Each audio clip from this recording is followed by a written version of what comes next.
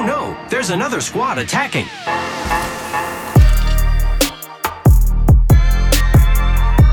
Welcome to the Third Party, an Apex Legends podcast hosted by myself, Shay, and joined as always by my co-host, Henry. You were shaking your head no. Did you hate that new little cup and try to make it more interesting on the intro? I feel bad for all the listeners. I'm sorry, everybody. It only took 2 years for me to try something else. Yeah, we try to deviate from the script and everything goes to hell. Hey, if you like it, leave a comment and we'll do it again, I guess. I guess. Don't make that a thing. Don't make that a thing. Oh, man. We got a fun one today. Today we have the Olympus Guide, how to avoid third parties on Olympus, answering the big question, sharing our experiences, grinding up to masters on Olympus. And yeah, this is going to be your cool old Saturday episode. Before we dive into it, though, we want to make sure you join our Discord to ask questions for the podcast, chat Apex, find teammates, and receive third-party updates. Link is in the description. We're also getting very, very close to our next major Patreon goal. Once we hit it, we'll be recording a studio tour of both of our setups. It's going to be a lot of fun. I've been looking forward to it for a while, and we are nearly there. If you're interested in that and you want to join the Patreon right now, if you sign up on Patreon, you can also get access to a private lobby tournament for Apex on April 2nd. First come, first serve. Signups are live on Patreon. Link for that is in the description. Yep. I'm so excited for that tournament. It's going to be a ton of fun. And if you join the tournament, join the Discord as well. That's where we kind of run everything. And if you have questions, oh gosh, I don't know what just happened there. If you have questions about how you join the Discord with your Patreon role, there is a great post that explains and walks through the steps to do so. Okay. Let's dive into it. Let's dive into Olympus, a map we have talked very poorly about for a while now, but obviously it is our favorite and best map according to the ranks. How are you feeling? I'm feeling good. I like doing these guides. In the early days of the podcast, we were very hesitant to do map guides just because it's so visual. One of the ways that we've tried to counter that is by adding some visuals to the patrons that have access to our show doc. So they have a little bit of a visual guide to go along with while listening. But understanding the maps and decoding the POIs and the rotations is a very critical skill, probably below gun skill and above understanding your legend abilities is really understanding the maps. I think it's almost that important. Yeah, it is. I mean, we've talked about how the map dictates the power of the legends. So you could even put the map before the legends and say, knowing how to play this map is important to then how you pick your legend. And that's kind of how we've gone about it in the past. So yeah, it's incredibly important. And Olympus is such a different map. And when we look at the scheme of Apex Legends, that it matters more than any other one out there. If I'm being completely honest with you, I know we're not the biggest fans. I guess I'm turning around a little bit on it with having done the fun ranked grind on it.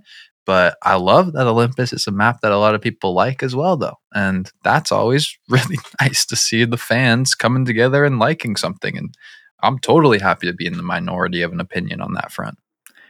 Yeah, Olympus is just massively different than any other map. And it couldn't be more different from what has historically been the number one Apex map, which is World's Edge. Like Olympus is polar opposite. Opposites, yep.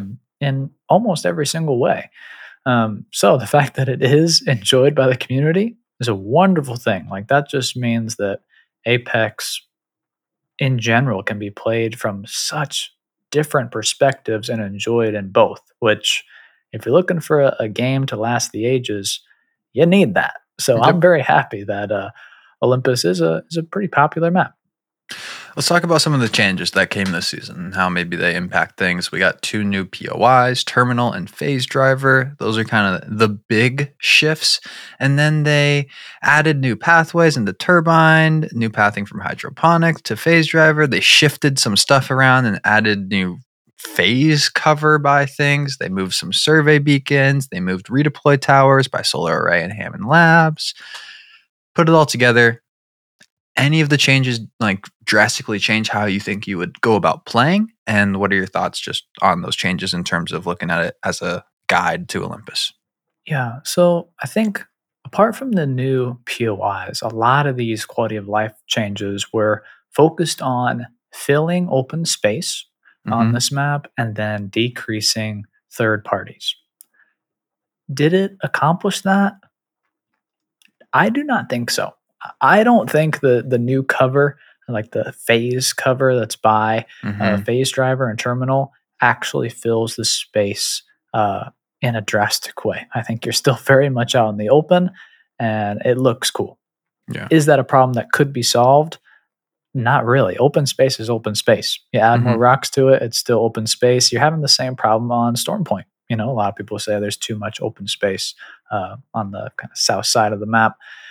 In terms of the third parties, these two critical redeploy towers that were removed outside of Hammond and Solar Array, I don't know if they're making a huge impact. The fact that we have tridents on this map, the fact that essentially the entire map is funneling into the center, makes it really hard to tell if there's a drastic difference based off these two jump tower removals. Mm-hmm.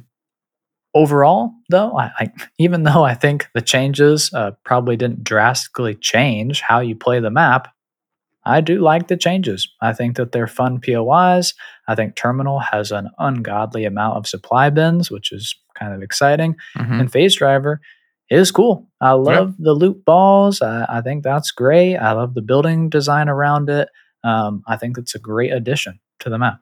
Yeah, I think it's to summarize, I'll just summarize what you said. Great quality of life stuff. Do they make a difference? Yet to be seen. Don't know how third partying in Hammond's been because we just don't go there. But the two new POIs are cool. I wouldn't consider it a major map update having two new POIs, one that's, all the way out on the edge of the map. Neither are like these late game places where I really want to play either, which kind of, temper some of the excitement for them. But I really do like Terminal. I like the concept of trying to put something that's impactful right outside of Hammond to slow down maybe the rotations in and cause another fighting area. I understand that in theory. In practice, I think, come to end of the season, we'll have maybe a stronger opinion on how things have played out. Yeah. Well, let's talk about kind of our guide, how we climb the ranks. And I think the way you look at this is a ranked guide, or this is a how do you want to play if you're just trying to win guide, which a lot of people want to do in pubs. Henry's all about the dub no matter what. But this isn't going to be like hey, how do you get a 20 bomb on Olympus guide? Like, how do you drop hot and then rotate to do all those kinds of things? We're focused on winning, which means ranked, or it means the people that are kind of just all about that dub in pubs. That's right. And to just dive right into the first big category and choice that you're going to make when playing on any map is your drop location. Mm-hmm. Essentially, there's a couple variables that we consider. The first one being we're looking for a location that is on the edge of the map. We're trying to land in a place consistently that is uncontested and has a pretty good rotation no matter where the end game is. Dropping in the center of the map is honestly a better likelihood of being in the final ring, but it's going to be more contested. So we kind of lay on the outside of the map to combat that.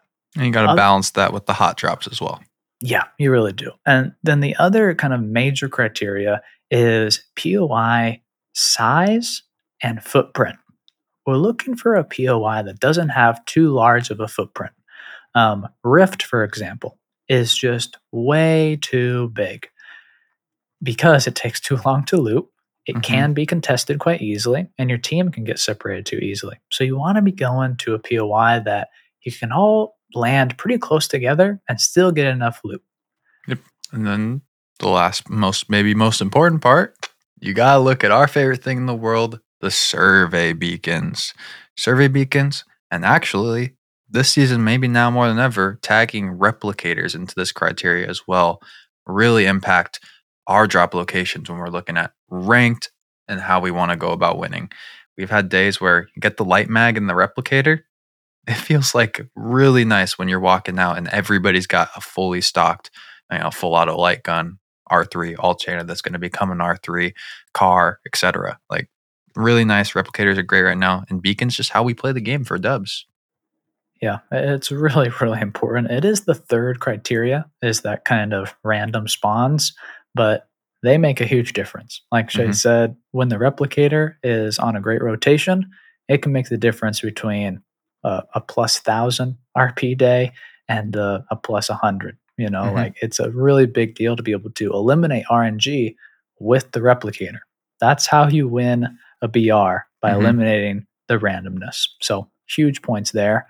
Share some of our favorites. Yeah, so our favorite is number 1 going to be Orbital Cannon. In a tier of its own. Yeah. It's on the edge. It's got spawns for beacons. It's got spawns for replicators. It has a pretty tight footprint.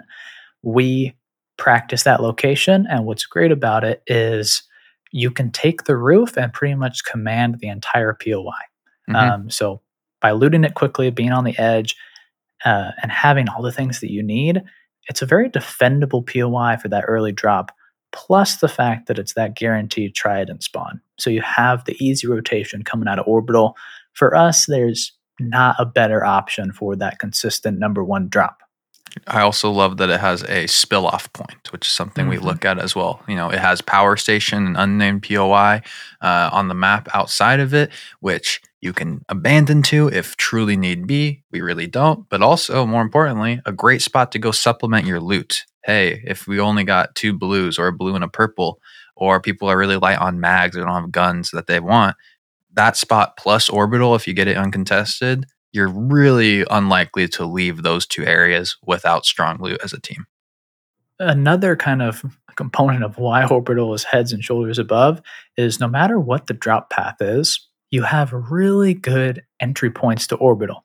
There's 2 super long zip lines that can get you that extra 500 meters to Orbital. And then there's also a trident parking spot outside of that spill-off zone just beside Icarus. So really, no matter what angle you're coming in, you're going to be able to make it all the way to Orbital because of all those kind of supplemental movement features. Talk about some of our other favorites. Outside of Orbital, really like the classic of the front of Carrier. This is one that we mentioned in our original Olympus guide. It's very, very defendable. It's packed in, condensed loot, so you can drop all as a team. You can defend the front of Carrier even without a defensive legend. So it's just a really good early drop. And then third party in Fight Night or third party Oasis or Docks is really doable here, while kind of being relatively safe. Other options that are not those 2, Phase Driver, Icarus, Docks, Power Grid, I think are pretty good options in terms of their size, location, loot rarity. But all of these, you don't really want to drop contested. Orbital and Carrier, if you're very familiar with the space, I think you can have a meaningful advantage of dropping there even contested. The other 4, maybe not so much. So you kind of have to pick those a little bit safer, but each of them, I think, location-wise, loot-wise, rotation-wise, are pretty strong options. Olympus, more than any other map to me, is all about dropping uncontested on the edge. So we got our favorite. We'll commit to it. We feel confident in going there. But if you're maybe not feeling that way yet, like you said, Oasis, Carrier, Docks, Power Grid, throw Gardens in the mix, Elysium, like any of these where if you get it uncontested, that's what you're looking for, to get that solid loot and get yourself off to a strong start. If you didn't notice, we did not mention Estates, Hammond Labs, Energy Depot, or Turbine. We are calling that the Rhombus of Death. This is not a place you drop, and this is not a place you ever go during the game either, unless the final zone shrinks on there. You do not rotate through any of those areas. That is called an untouchable zone.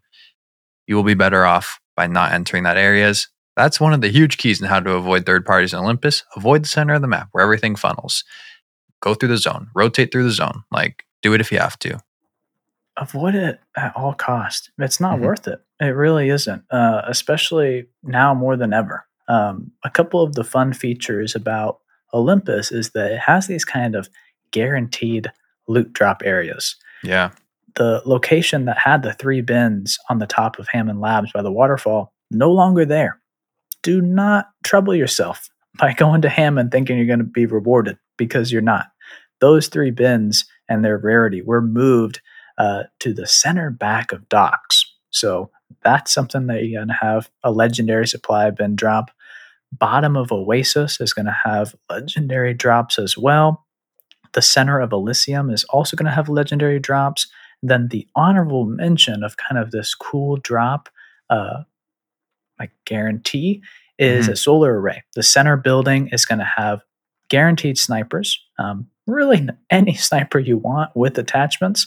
But the other thing that is probably more appealing to more players is within that, there's still going to be light mags carry over from when the G7 used to be included in that drop, as well as heavy mags and energy mags. So definitely go there. You can get some really great loot there, especially if you want to play that marksman, sniper, long range loadout. Yeah, I think knowing those little drop locations are great. Like we talked about, if you can get the uncontested drop, even better if it gets to be Elysium, where you guarantee you get some gold, or Oasis, where you guarantee some really high quality loot. And if you're a sniper player, solar array is your dream. So definitely good tidbits of information to know. And also important to know when you're rotating. And if you see an area of the map that's unlooted and it's like, hey, that is worth going out of my way to go check out and to go grab some extra loot. So definitely valuable information there. A few of the POIs that we didn't mention and should kind of rationalize are hydroponics, bonsai, gardens, grow towers, and rift. These are all, I would say, popular POIs. People land there every single game, I would say, almost without fail. All of them are kind of too spread out and too big. Gardens is kind of an exception to that. It's very popular. You can get better at it, but it being so contested and not having wonderful rotations from it kind of limits it from being a recommended drop. Anything that has proximity to the Rhombus of Death, we're not going to go there. No Rhombus of Death.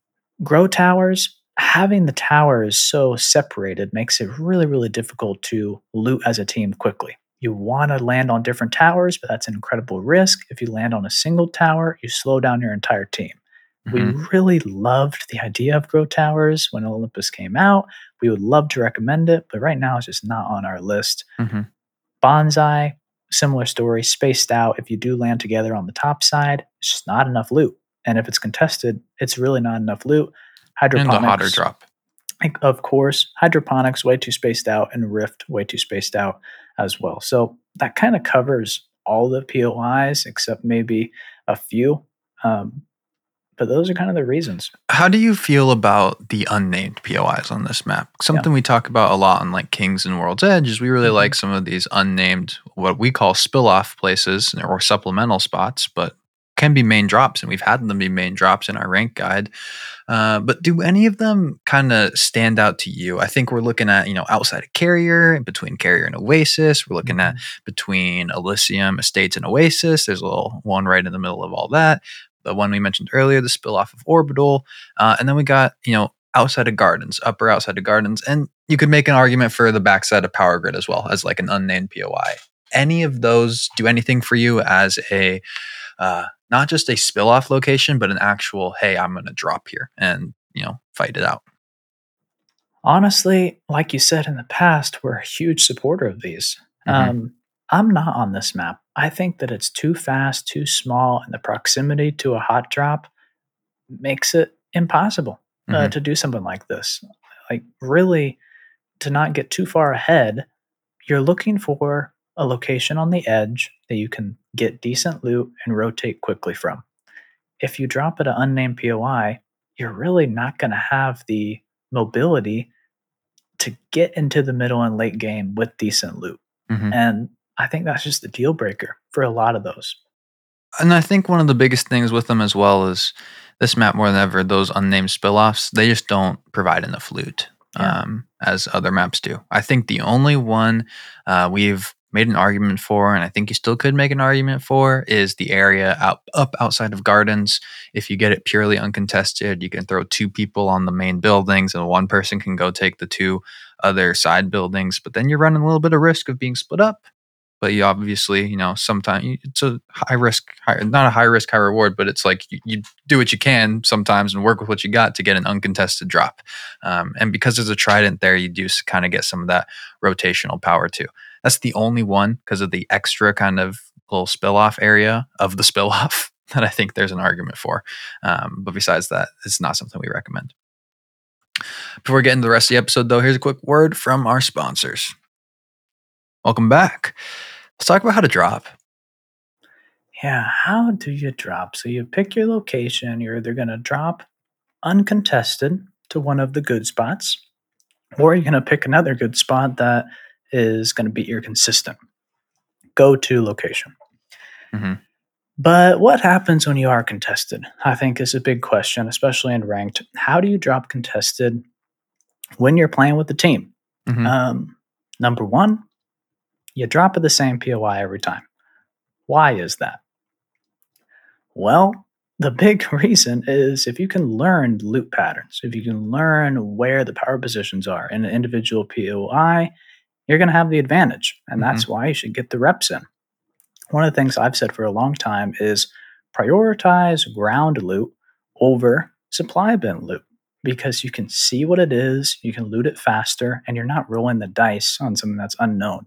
So based off of that logic, when you are looting a POI, don't land on supply bins. Don't land on supply bins first. That's the biggest 50-50 gamble you could make. Learn where the best ground loot is. Take the advantage. Yep, I think that definitely covers it. That loop pattern is crucial, but you just got to think about it from a standpoint of if I drop the same place every time, master that spot, the odds of a team that's contesting me knowing that spot to the same degree and having better, just better knowledge of how to fight there is low. Yeah, maybe you will lose one or two. That happens. You'll still lose fights all the time. That's the nature of Apex. RNG's always going to be a factor. But if you purely just have a knowledge advantage on that POI, you have a built-in advantage. And that's something you don't get a lot in Apex, but you can if you drop in the same place and master those loop patterns and how to, like you said, kind of play in the mini power positions within a POI. Yeah, looting quickly, staying tight with your team when you're on mics is really important. When you're dropping, obviously you got your head on the swivel and you're looking for if you're contested or not. More so, you're picking where exactly are we going to land because you want to stay really close together. Left side, right side, high side, low side. Make sure that you're landing close so you can loot quickly, take the high ground, and get the first knock. In ranked, when you're playing with the team, the first knock almost always wins. If you don't get the first knock, I would make the bold claim of never res unless you're lifeline. In these early fights, it is just not worth it. There are situations throughout the game where you can do a combat revive without lifeline. Timing, cover abilities are all pretty important for that. In these early fights, I truthfully wouldn't waste a bubble. Like as maybe the second best reviver in the game, I probably wouldn't waste the bubble on trying to do a quick res in the early game. The odds of the opposing team being far enough away that it's worth it are very low. Like if you're having like a poke fight and somebody gets knocked, sure, stick the res. But the odds of that happening on one contested POI drop are very low. So yeah, you're probably not getting the res off. If anything, bait the res, hop on them for a second to kind of force a desperate push if you can. And play the knockdown shield. That's kind of the best you can do in those situations. But like you said, going down 2 to 3 early is a huge disadvantage to be at. Now, what happens if you drop contested and you're not with a team? You're not on mic. You're not playing together repeatedly. What do? Peace out. Scream and shout. You're out of there. I think you got to run, especially in ranked. If you're plat or diamond and above, it's not worth the risk of the entry cost. You're not going to roll the dice on it. It is so hard to take these contested fights. It's why we pretty much tell you don't do it in the first place. If you're with a team, you can kind of be aggressive and quick and overcome that 50-50. If you don't have those two things, do not do the 50-50. It's too expensive. It's way too risky. Do the work early in the dropship to find the uncontested POI so you can avoid that. Yeah, but those are why the spill off locations are there. Spill off if you need to, especially if you're not hitting the ground first. I mean, sometimes you're going to have to do it. If you're not the jump master and someone takes you to like a POI and there's nothing else around it, they're not listening to any pings, better to probably stick with your team than force them into a 2v1 and then you rat for an entire game, just in terms of an enjoyment of the game standpoint. And even dying off is not enjoyable, which is what could happen. But yeah, for the most part, do whatever you can to get an uncontested POI if you're soloing. It's hard to avoid, but say, hey, I want to be the jump master. Type it in chat, say it on mic, like be in charge, take charge. That's pretty much straight facts. Now this next part, tridents. Are tridents the reason that Olympus is either third-party central or good for rotations, quick rotations, or are tridents just a huge risk? Should you use them on Olympus? Mm-hmm. I think it's a great question, and one that we've kind of talked about in the past, and honestly not been the biggest fans of tridents. Like, we didn't offer them as like a huge useful tool, and I'll be completely honest with you, our tune has shifted on that. But there is a variable that is incredibly important to that, and that's Gibraltar. Gibraltar, if you don't have Gibraltar, don't use tridents, like truly. And I do feel that, I do feel strongly in that. But if you're running in Gibraltar, like we recommend you do in ranked, it is an incredibly viable way to get through the map. I would say we rotated with a trident every single game we played in our ranked split. Like, guys, we drop orbital. We're rotating with the trident to get the docks. We're rotating with the trident to get outside of estates. We're rotating with a trident to get to Rift everywhere. Every single place on the map. No excuses. And how many times do you think we died on a trident? Not many. I think with Gibraltar and the amazing driving skills of Shay, we had a 98% success rate of trident rides. It really comes down to the confidence and the speed, but having a bubble and a boost pretty much protect you from almost anything. Yes, there were cases where we ran past and through 3 or 4 teams, and we did not live. But that margin of error or success, being 98% successful, we're willing to take that. And the value that tridents provide is pretty much unparalleled in any other map. So it's all about knowing where you want to go, but definitely you're using a trident to get there. Yeah, full on replaced our movement legend in our comp with the item in the game. Some tips on the trident. You got a boost and you got a bubble. Like Henry was saying, use one at a time. We didn't do this early on. We started getting better at this late. One bubble first, so that way the thing can be on cooldown as well. And then if you run into a second team, hit the boost. Use them separately. Think of them as one escape each. And that's why if you get to the third team or fourth team, that's when you start to get into some serious trouble. Trust your driver. Have the same person drive every single time, because I truly think, and after doing it for a while, I think driving the trident's a skill in this game and being able to maximize it. And so let somebody get as much practice in as possible doing so, and trust that driver. Jump out when they get out. They'll call it out. They'll say, hey, we're stopping here. Or say, hey, like, we don't have a boost. We don't have a bubble. We're absolutely going to die. We have to get out, like, essentially. Trust them. And other tips, you just got to get creative with it and get used to driving certain patterns to know how and where you can avoid kind of some rotations and maneuvering with cover on your back to avoid people continuing to poke at you from longer ranges. But truly replaced our Valk and our comp in terms of rotations, which is crazy and something we were not expecting going into this season. But we started doing it and then it just kept working and it never stopped working. It's crazy to say, honestly. I have to say that. The one positive thing is, A, it's worked really well for us. 2, we have yet to be arc start or run through a Watson fence, which probably will never happen. But the arc star threat is very legitimate, and it has not happened. So it's kind of we're playing in tough lobbies. Yeah. So I think there's a big reason to use tridents, and you should do it.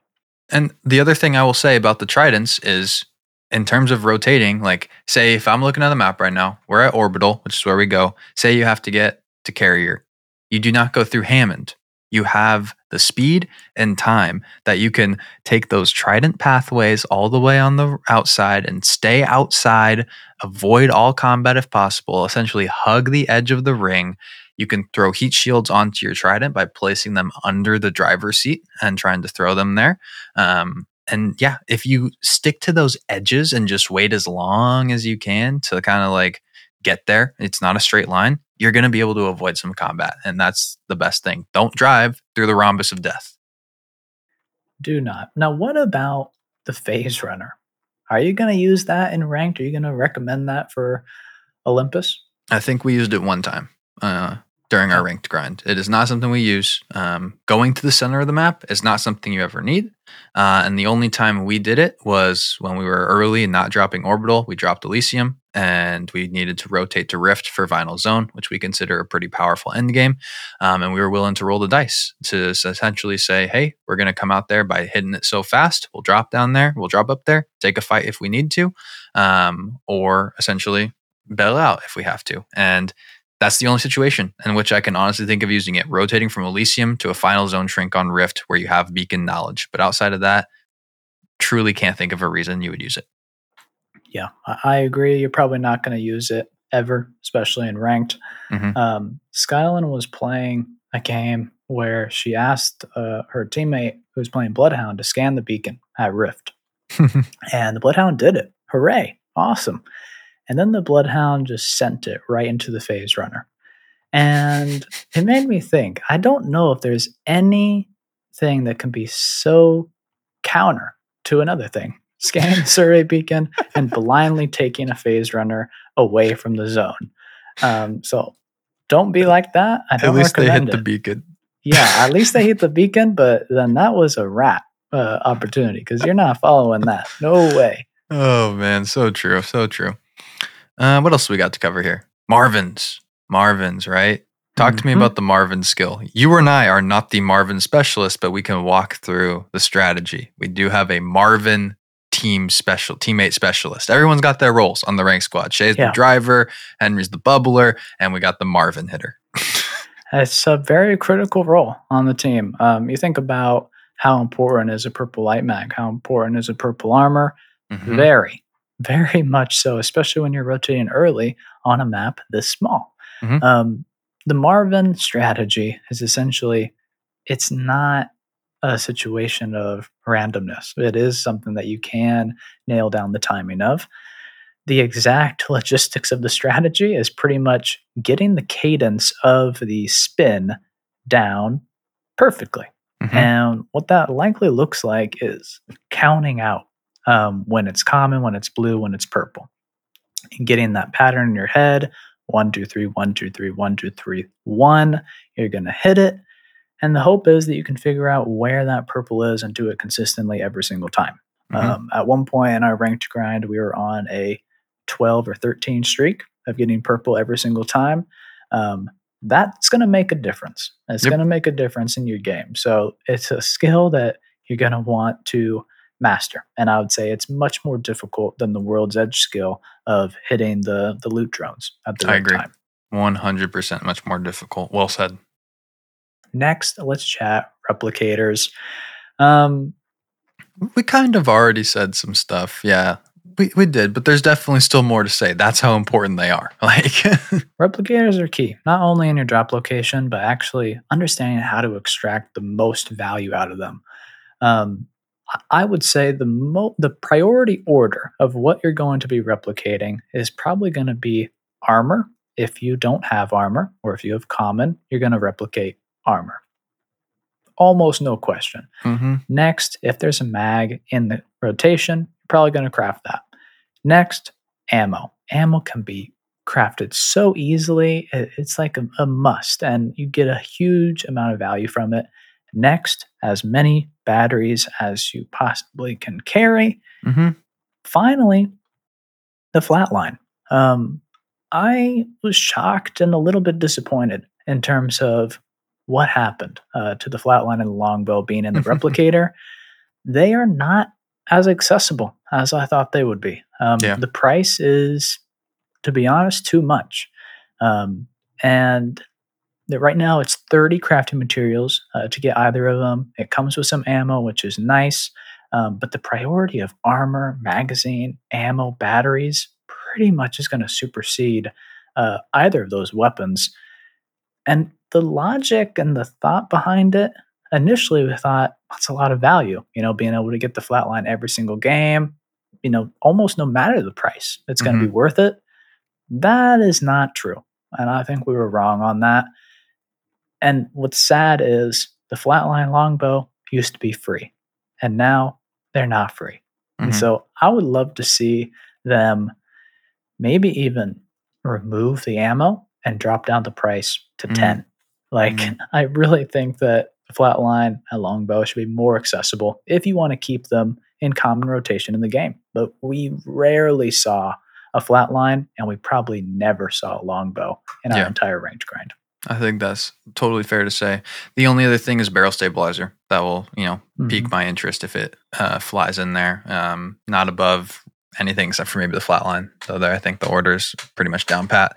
But yeah, replicator, lifeblood of a rank grind right now, and playing to it is key. If there's a light mag in there, play for it. If there's a heavy mag in there, play for it. Try to maximize it because it's free stuff, and you don't get that a lot. Being able to walk out of your first POI with 3 bats is just a really nice advantage to have going into another fight. Let's talk team comps. So we'll share our team comps, and we'll share some kind of popular team comps as well. And essentially, there's 2 ways to play on Olympus, in our opinion. You got Edge's Zone, play the edge, kind of the classic edge grind where you don't really play any defensive legends. You take fights that are as isolated as possible by being on the edge of the zone, and you just work your way in. You're not going to ever go in and advance, play a little bit slower, play a little bit more aggressive, essentially. And then you got play buildings, and we say buildings and power positions kind of in tandem, but this is a tough map for buildings and power positions. So essentially, it's just play positionally, I think is the nicest way to look at it. Go to the advantageous position on the map and do whatever you can to control it for as long as you can and as long as possible to in turn rank up that placement, because placement is more important than ever in a ranked grind right now. The difference that this season has had, I think, is pretty major for getting that top 5 and that top 3 being absolutely crucial. And playing ahead, showing your hand on, hey, I'm going to defend this spot, don't come here, is pretty important. It really is. And when you play the latter of those 2 strategies, when you're playing positioning, you need to play the survey beacon. And so that pretty much takes 2 slots out of your team comp. You need a defensive legend and you need a recon legend. So that pretty much sets your team comp for the most part. We have opted to play that style. So our team comp is Crypto for the best survey beacon and the wonderful addition of the EMP, and Watson as kind of the best legend at showing people I am here, don't touch me, and the wonderful benefit of the ultimate, I would say more than, canceling out grenades and area of effect ultimates, is the passive shield regen. It really does make a massive difference in when the fight starts, and timing, healing, being able to keep the pressure on. I think both of those are the best legends at what they do, defending buildings and hitting survey beacons. And then our third is, of course, Gibraltar. The fill-in for any team, gonna give you a little bit of an ability to play in the open, but also just support getting the team to that building. In many ways, it's weird to think about Gibraltar as that person because he doesn't have mobility, but in many ways, he guides the little Crypto and the little Watson to that end ring because they don't have anything in the open. They need the bubble. Everyone on that team needs the bubble. And based off of that logic and how we're approaching playing on this map and playing in ranked, there's no substitute in that team comp with how we currently play. Yeah, well said. I think it's an incredible comp for what we were trying to do, essentially, which is, hey, we want to take an advantageous fight when we need to, and we can do that with a Gibraltar ultimate comboed with an EMP because we have no movement and we have no in-fight abilities outside of the bubble. We need those big ults to take an early fight and give us an advantage with how our legends are. But for the most part, it was, hey, let's try to get late game. Let's try and force a close quarters combat fight. We're controller players. That's where our advantage is. We're getting close quarters and not having these, medium to long range fights with the people that, click your heads instead. So we were playing to our strengths in that way. And like I said, getting placement, Watson's huge for that. Show people, hey, I don't want you to come here. And if you come here, we're going to have a huge advantage over you if you do. And that's really key. And then, like we talked about, the tridents being a huge part of this map, we didn't feel the need for a team mobility legend because we had the tridents plus the bubble, which essentially filled in that role for us. It worked out really well. We were able to be aggressive early when we needed to pick up KP, and then we were able to hold that KP as long as possible and rank up the placement and then pick up the ending KP in the final fights. Now, what if you don't want to play that specific team comp? Mm-hmm. Legends that fit into playing edge. Gibraltar being number one. The reason Bubble. for that is the bubble. This map was the beginning of Gibraltar being picked at 100%. I think that kind of speaks for itself and how the map is designed and how Gibraltar fits on it. A close second and rival would be Valkyrie. Being able to have the redeploy ultimate is very, very powerful for playing edge and getting you through open spaces. So it's hard to contest that. Almost honorable mentions, or kind of below those two, I think, for playing edge, is Ashe. Ashe is very high risk, but the ultimate is incredibly deadly when used effectively. Yep. And then Octane. That launch pad is still very supreme in terms of quick team mobility, and it can be used on Olympus. And I'll throw in as well one more into that, Bloodhound. Like, Bloodhound's always a nice fit for taking those edge fights and just having an advantage in fight in terms of speed individually, but also intel for the team. I won't be recommending Seer to replace that role on this map, though, unfortunately. Talking defensive legends, though, we lean towards Watson, but you got Caustic and Rampart as well in there. Do you have a favorite between those two if we were going to substitute one for Watson? I think based off of the building design on Olympus, Rampart is maybe the best at actually defending buildings with her amped cover. Does that mean that she's the best defensive legend on the map? Still no, just because of how important Watson's visual defense is and how powerful the ultimate is.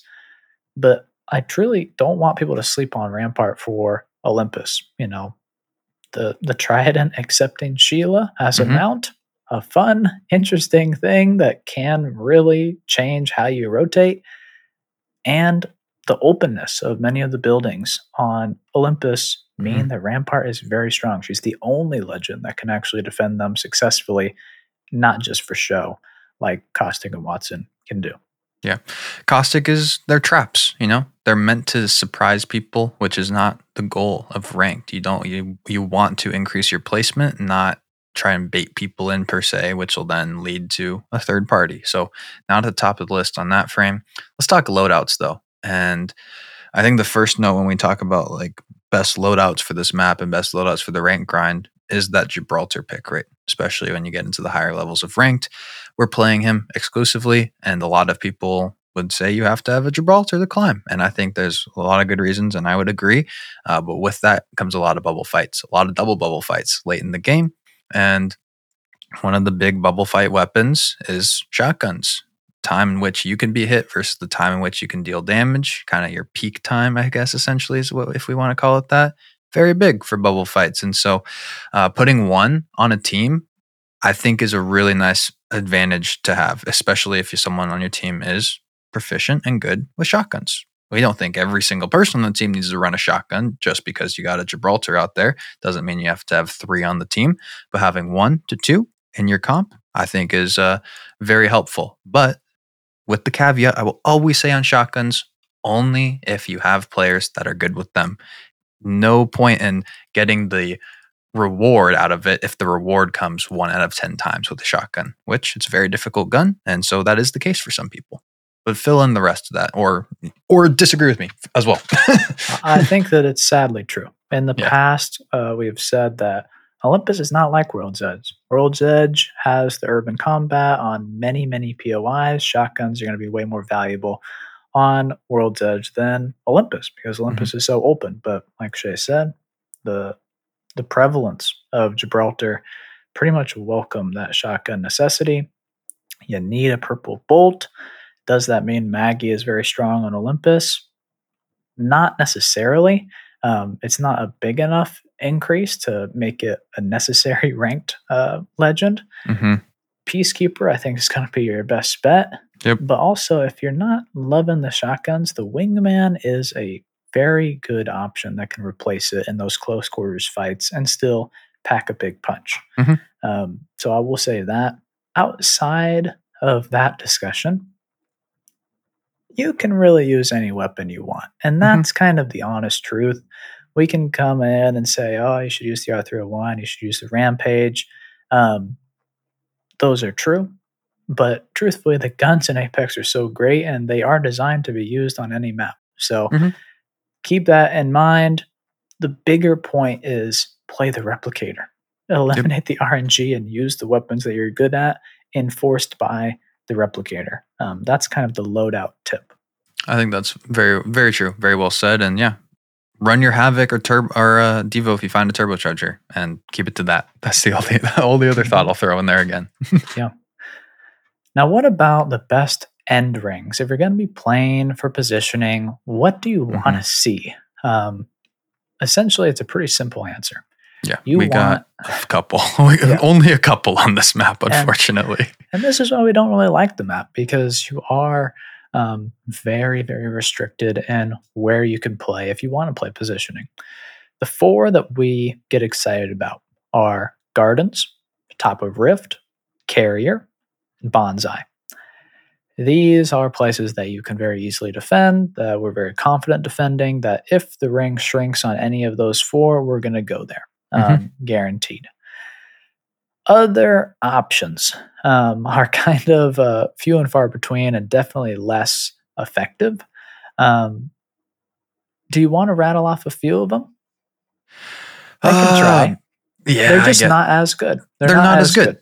Like truly, and truly when you like, okay, so here's a couple on the list. We got kind of the hillside outside of hydroponics, essentially looking for height in that common ring shrink. You got the front of Icarus, the hold essentially, where one way in, one way out, pro and con, you get to fight it. Con, it's hard to escape sometimes. In that spill off location between Estates Oasis and Elysium, underneath, not a bad option if you're playing defensive legend and you have the buildings around you, but they're not ideal. And that's kind of the true case of things. Oh my goodness, the cat is going crazy right now. That's the case of things. And you really you don't want to have to, but essentially when you're playing that positional fight, you just got to take whoever is in the best position. Yeah. The other locations that I think we like is back of Oasis.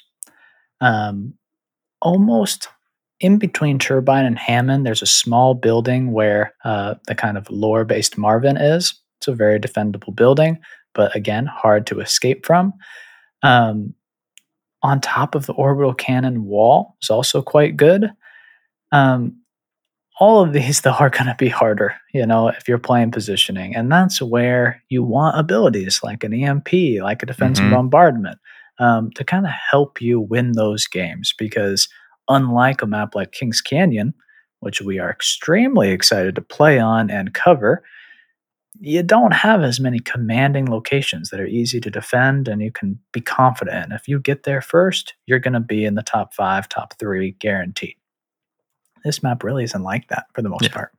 Bonsai and Carrier are top 3, though. And by Bonsai, we say top of Bonsai, essentially. Yeah. And now, if it's not the best end ring, if it's not one of those 4 or some of those other supplemental options, you have the horrible end rings. And what that looks like is essentially anything else. The reason for that is open space, and more so, the building design on Olympus. So I want to kind of talk about a little bit of the key buildings that are repeated throughout the map and why they are difficult, why they make end rings hard, playing positioning hard. What do you think about the difference in building design? They're just not built to be defensive, unfortunately, which it's not a horrible thing and it's not a good thing either. It's just not good for that style, but it's a different switch up on how you play Apex. There's too many windows, too many points of entry. There's not doors on some of the buildings. They're just really not built for that kind of style. Essentially, they're built for mid-combat, climb on top, slide to the bottom, go through, play around, kind of fighting instead. And that's just essentially the truth of it, unfortunately. Yeah, if we look at a few examples, you have the oval buildings that can either be standalone or almost stacked on top of each other. Very hard to defend, especially with Watson. There really isn't an ideal placement for the pylon. The one key spot I think is great in these oval buildings is playing on top of the refrigerator in the kind of kitchenette space. It's pretty good cover. It's a little bit unexpected. You have good visibility on both points of entry, but definitely a very different building than anything else we've seen on an Apex map. Yeah, and if you look at kind of the other maybe repeatable style of building, you have the, I don't know what we want to call them. We were struggling to describe them. Yellow and white, 2-story buildings. You have the large version of it and you have the small version of it. The larger one has like the holographic table in the main room, and the smaller one is most notably known by its one floor, and then it has a stairway to an exit. The stairway to the exit on the smaller building is actually a pretty defendable location, we've found. But once again, these buildings just suffer from, there's so many ways for people to break in and look in that you can't defend them well. And it's truly sucks as like as a Watson player now, essentially, where I have to go in with the mentality of, okay, my pylon can be shot from 6 different spots. Not really going to be a place we can defend. Sometimes you're just better off playing outside instead and playing edge, playing height. Yeah, or playing a rock. Pylon placement on a rock. Yeah. It can be infinitely better. But like you said, the single-story building with the stairway up onto the roof, the reason that is honestly the best building on this map that's repeated is because you eliminate the window exposure when you're playing inside the staircase, and you only have 1 or 2 points of entry. So it's very easily defendable. Any other building, way too many points of entry, way too many windows for grenades, bullets, bad stuff. And then you come to the circle buildings. Circle buildings is death. Let's not even talk about it. You can't go in there. You die. Not do it. Do not do it ever. Very bad. I wouldn't even play on top of them. You just avoid them at all cost. Yeah. And last caveat I'll throw in, that kind of like 2-story defendable one, Henry, that you just mentioned, exclusive to a Watson. You have to have Watson, because if you don't, you'll get grenaded the heck in the small area you're playing with you and your team, unfortunately. So it's always too bad to kind of be reliant on a legend, but at least she has that one thing going for her on this map, I guess. That's very true. But let's wrap it up. That's Olympus. What are some of your overarching thoughts after, grinding to Masters, Henry, and becoming a pro on Olympus? I think this guide is very, very holistic. I think it covers everything that you really need to know. This map is hard.